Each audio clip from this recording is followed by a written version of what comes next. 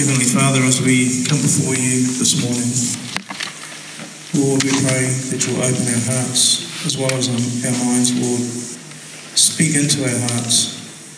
Fill us with the wisdom that comes from you and with the peace and the love that you have in such great abundance. Help us to show your love to others throughout the course of the week, Lord. And we just pray we'll be able to feel the presence of your Spirit over this place today. In Jesus' name, amen.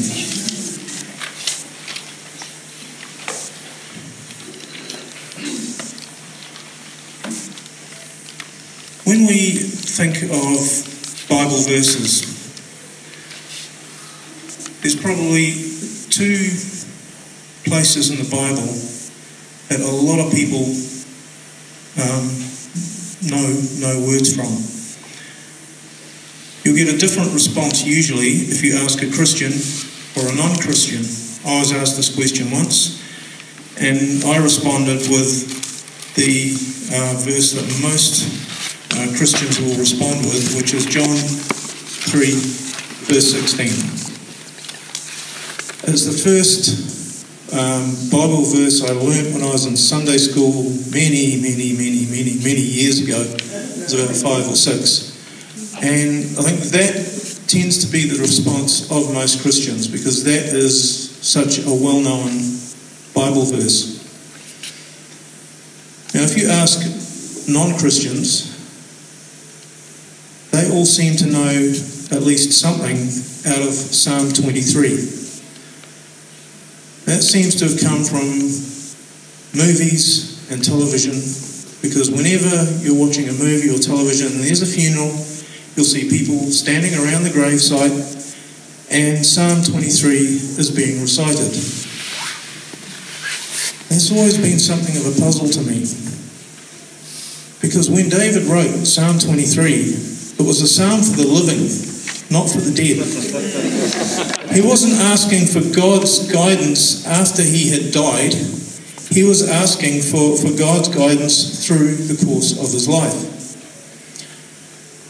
So unfortunately it seems to have crept in with people who don't believe or who don't understand the scriptures. They put it in because they think it's appropriate for that time. And I'm actually going to lead with Psalm 23 today, because reading scriptures is always a good thing to do before a sermon, particularly if you're going to talk on it. So I'm reading. I'll read the whole chapter because it's a very short one, and I'm reading from the NIV. The Lord is my shepherd; I lack nothing.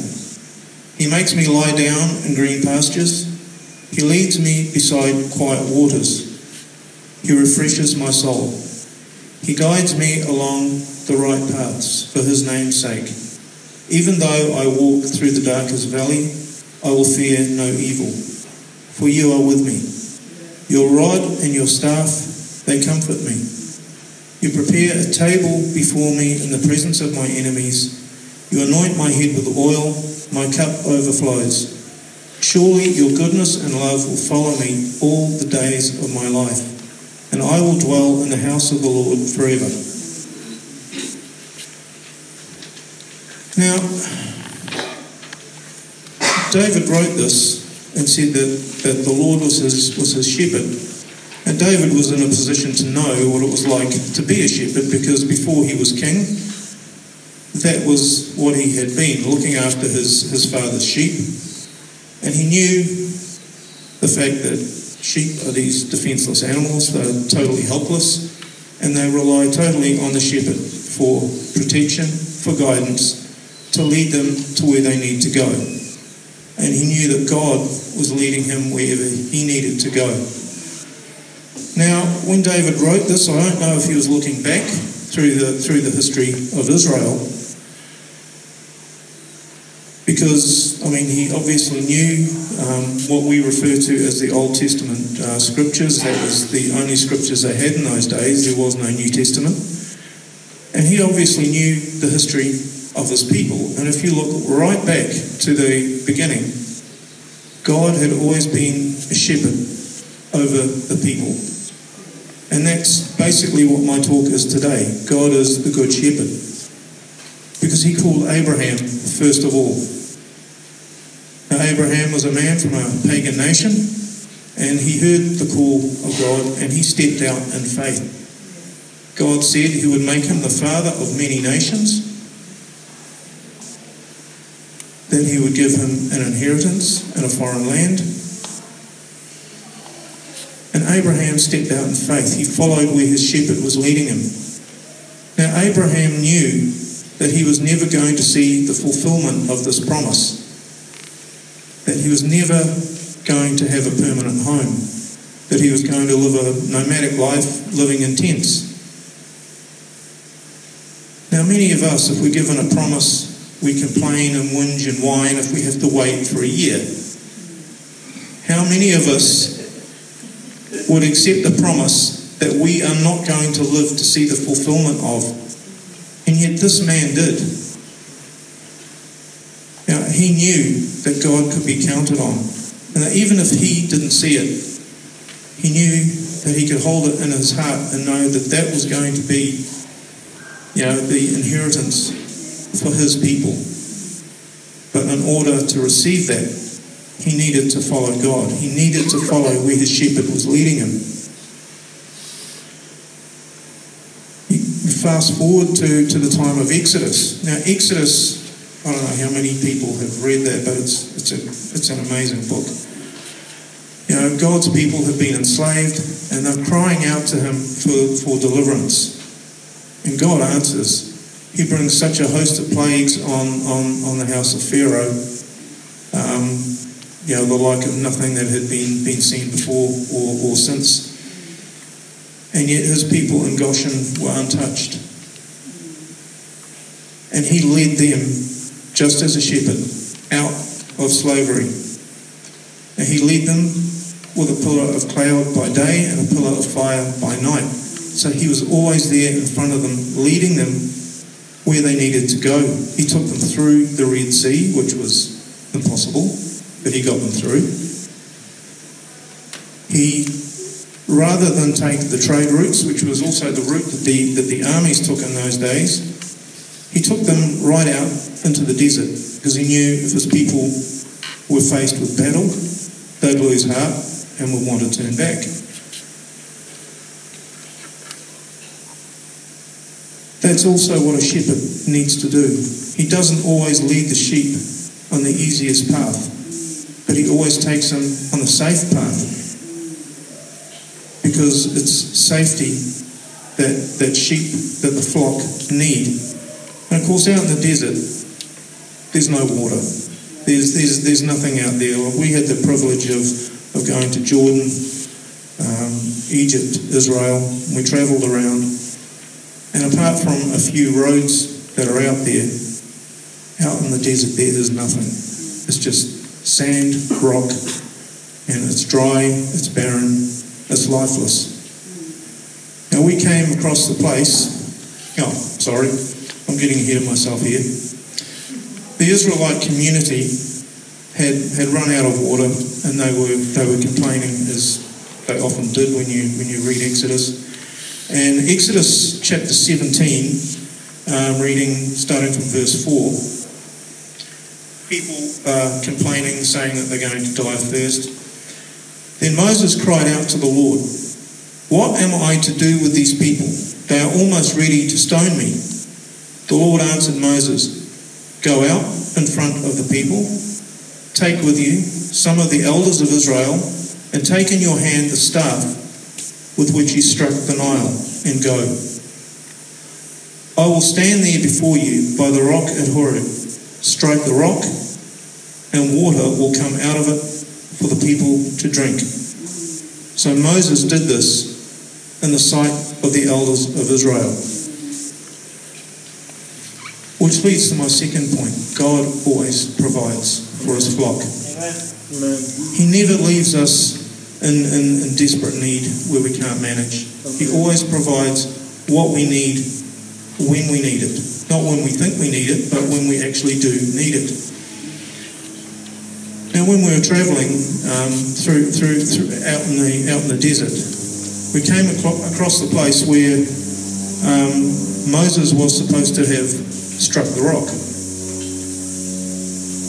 Now, the water is still flowing today. I mean, this was thousands of years ago, and the water is still flowing. Now, we know that in the Middle East, you've got to be very careful of what water you drink. You drink bottled water, otherwise you're going to get seriously ill. Now, we all drank from this water without even thinking of it. Not one of us got sick. So I'm prepared to believe that this is the rock that Moses struck.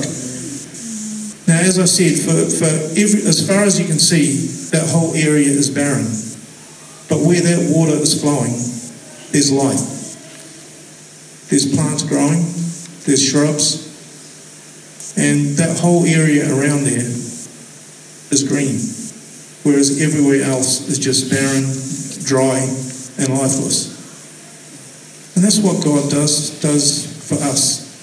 He gives us living water and allows us to flourish in a place where there's no sustenance, in a place where on our own we can't manage, we can't survive. So he's always faithful. He's a faithful shepherd. He never leaves his flock. He never leaves us in desperate need where we're going to perish. He's always got our best interest at heart. And he never lets go of us. Oftentimes we let go of him. We lose our faith. And he doesn't condemn us for that, because the Bible is very open about that. Abraham lost his faith. Isaac lost his faith. Jacob, well, he started off his life as a liar and a cheat. And yet God blessed him, not the firstborn Esau. David, we see the life that he led. And, you know, even though he stuffed up in later life, in the earliest part of his life, he was very, very close to God. And that's why he wrote the Psalm that the Lord was his shepherd, that he knew that no matter what happened, he could depend on the Lord to protect him. I've got another scripture from the Old Testament. This is like an Old Testament sermon this morning, and it comes from 1 Samuel chapter 17. Now, we all know the story of David and Goliath. You have this man who's over 9 feet tall, or close to 3 meters in today's measurements. And the whole Israelite army won't fight him, because he's the biggest, he's the strongest, he's going to win. I guess Goliath had never heard the saying, the bigger they are, the harder they fall. Because David decided to challenge him. But he didn't go out against Goliath with a superior force of arms. He didn't have an F-15 up there in the sky and launching a missile at him to take him out.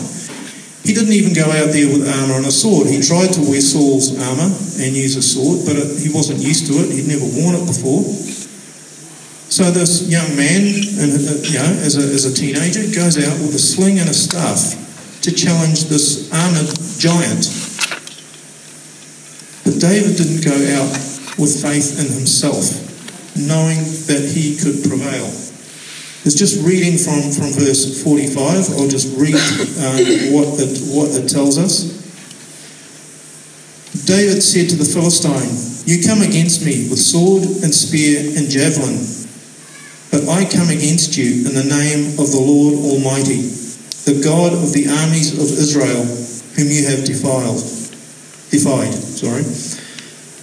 This day the Lord will deliver you into my hands, and I'll strike you down and cut off your head. This very day I will give the carcasses of the Philistine army to the birds and the wild animals, and the whole world will know that there is a God in Israel. All those gathered here will know that it is not by sword or spear that the Lord saves, for the battle is the Lord's, and he will give all of you into our hands." So David knew that it wasn't his strength that was going to bring this giant down. He knew it was God. And he acknowledged God as he's walking to meet this giant. There's Goliath standing there roaring with laughter and calling down curses on him. And David said, it's in the name of the Lord I come before you. And God guided that stone, which took Goliath down in a single blow. And of course, after that, their entire army lost heart and started running. And they were cut down as they ran by the rest of the armies of Israel. God is always there for us. I mean, we were singing one of the songs that He can turn evil into good. Something that looks like our greatest defeat can often be God's greatest triumph. Because when we're weakest, that's when He's strongest. So many people can think that they're weak. They can't do something. But it doesn't matter, because God can. God can lead us in places that we never would have thought we could have gone. And the point is that yes, the Lord was David's shepherd, but He's also ours. All we have to do is listen to His voice, because the sheep recognise the voice of the shepherd. And where He leads, they follow. And if we follow the Lord, He's never going to lead us wrong. He's never going to take us into a place of danger where He's not prepared to defend us. He takes us where we can reach others, where we can heal people, where we can minister to them, give them hope. Because He is the God of hope. He's the God of love and compassion. All creation belongs to Him. All people belong to Him. And He loves all of us. He wants everyone to be saved. And if we're just going to, after work, kick back, relax, just put our feet up, I've had a long day, I'm not going out, I'm not doing anything. But there are people out there who are dying, people out there who don't know who God is, then we're failing in the task that He's given us. I mean, Jesus said to His disciples, "Go and make disciples of all nations." That means everyone. If it's your neighbours next door, if it's family members who don't believe, but they haven't heard, if it's friends that you have in different parts of the world, if it's people you've never met before, speak up. All they can do is laugh at you. And if being called names and having people laugh at us is the worst that faces us, big deal. I mean, really. When we go and stand before God, we want to be told, "Well done, good and faithful servant."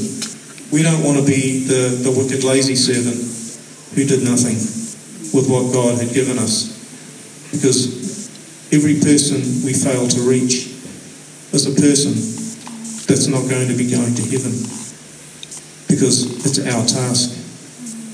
As long as we rely on God to give us the right words at the right time, and we go in the direction that He wants us to go,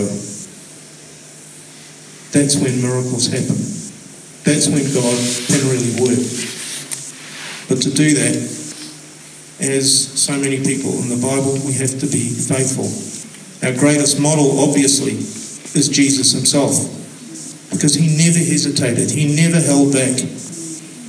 Every step of the way, He carried out His ministry. And when it came to going to the cross, He didn't pull back from that. He didn't want to go through with it. He actually said that in the Garden of Gethsemane when He was praying. But He said, "Let your will, not mine, be done." So He was prepared to do what needed to be done. And because of that, the gospel has gone around the whole world. People who had never heard the gospel before are hearing it today. And that's only because people were prepared to take that step of faith, perhaps put themselves in danger, as it is in so many countries, and get the word out. People, once they've heard the word, they can do with it what they want. They can listen, accept it, or they can reject it and turn their back. And that's the free will that God gave us, because he didn't program us saying, you have to believe in me, you have to love me, because that's not love. Without free will, there can actually be no real love. It's when a person has that freedom of choice to make the decision themselves. Is there a God? Well, when we look around the world, we can see the evidence of him everywhere. Does he love us? Well, yes, he sent his son to die for us, and he's given us that free gift of salvation. All we need to do is accept it. Now, that's not something that, happens every day. People don't give something for nothing. But the one who created us, the one who has everything, has done that for us. He went through suffering, he went through anguish, he went through agony for hours just to give us salvation, so that we don't need to be afraid of death. We don't need to be chained to sin or addictions or whatever that's out there in the world. All we need to do is trust in him, and he'll lead us. We don't always lead a life of perfect safety. We look at the disciples, with the exception of John, they all died untimely deaths. But they knew the truth, and they held on to it. They knew that whatever they were suffering in this life was worth it for what was coming after, because they knew that Jesus had gone to prepare a better place for them. So as long as we hold on to the promises that God's given us, we have a home when we close our eyes on this world, and it's a place that's far better than what we have here. So just in conclusion today, God is a good shepherd. He's the best there is. What we need to do is have the faith to listen, to follow where he leads. Sometimes it seems nonsensical. Why would you go out into the desert? Well, because out in the desert there were no armies to fight, and God could provide for them. Why would you head straight for a sea that you can't cross? Well, God could get them through, and he did. Why would you challenge a giant with only a stone and a staff as a weapon? Because the fight belonged to God. It wasn't David's. The same thing happens to all of us today. God has the strength. All we need to do is ask him for it and ask for his wisdom. So I'll just close in prayer while the worship is. Heavenly Father, Lord, today I just pray that you'll give us the strength and the desire to follow you, because we know that you'll never lead us down the wrong path. Although it may seem wrong to us at the time, we know that your plan is the one that prevails. That you have the strength to deliver where we're unable to. You don't expect us to be perfect. You don't expect us to always get it right. But you always forgive us when we make mistakes, even when we turn our backs on you willfully. But Lord, you're a loving and a forgiving God, and we thank you for that. We just thank you that we can come before you because your Son has paid the penalty for us, and we no longer need to fear the punishment that we deserve, because it's all been forgiven. The slate has been wiped clean. So Lord, give us the faith to go out and make disciples of all nations. Minister to those who need it, and give the gospel to those who haven't heard. We just pray, Lord, that you'll put the right people in our path and give us the right words to speak to them. In Jesus' name, amen.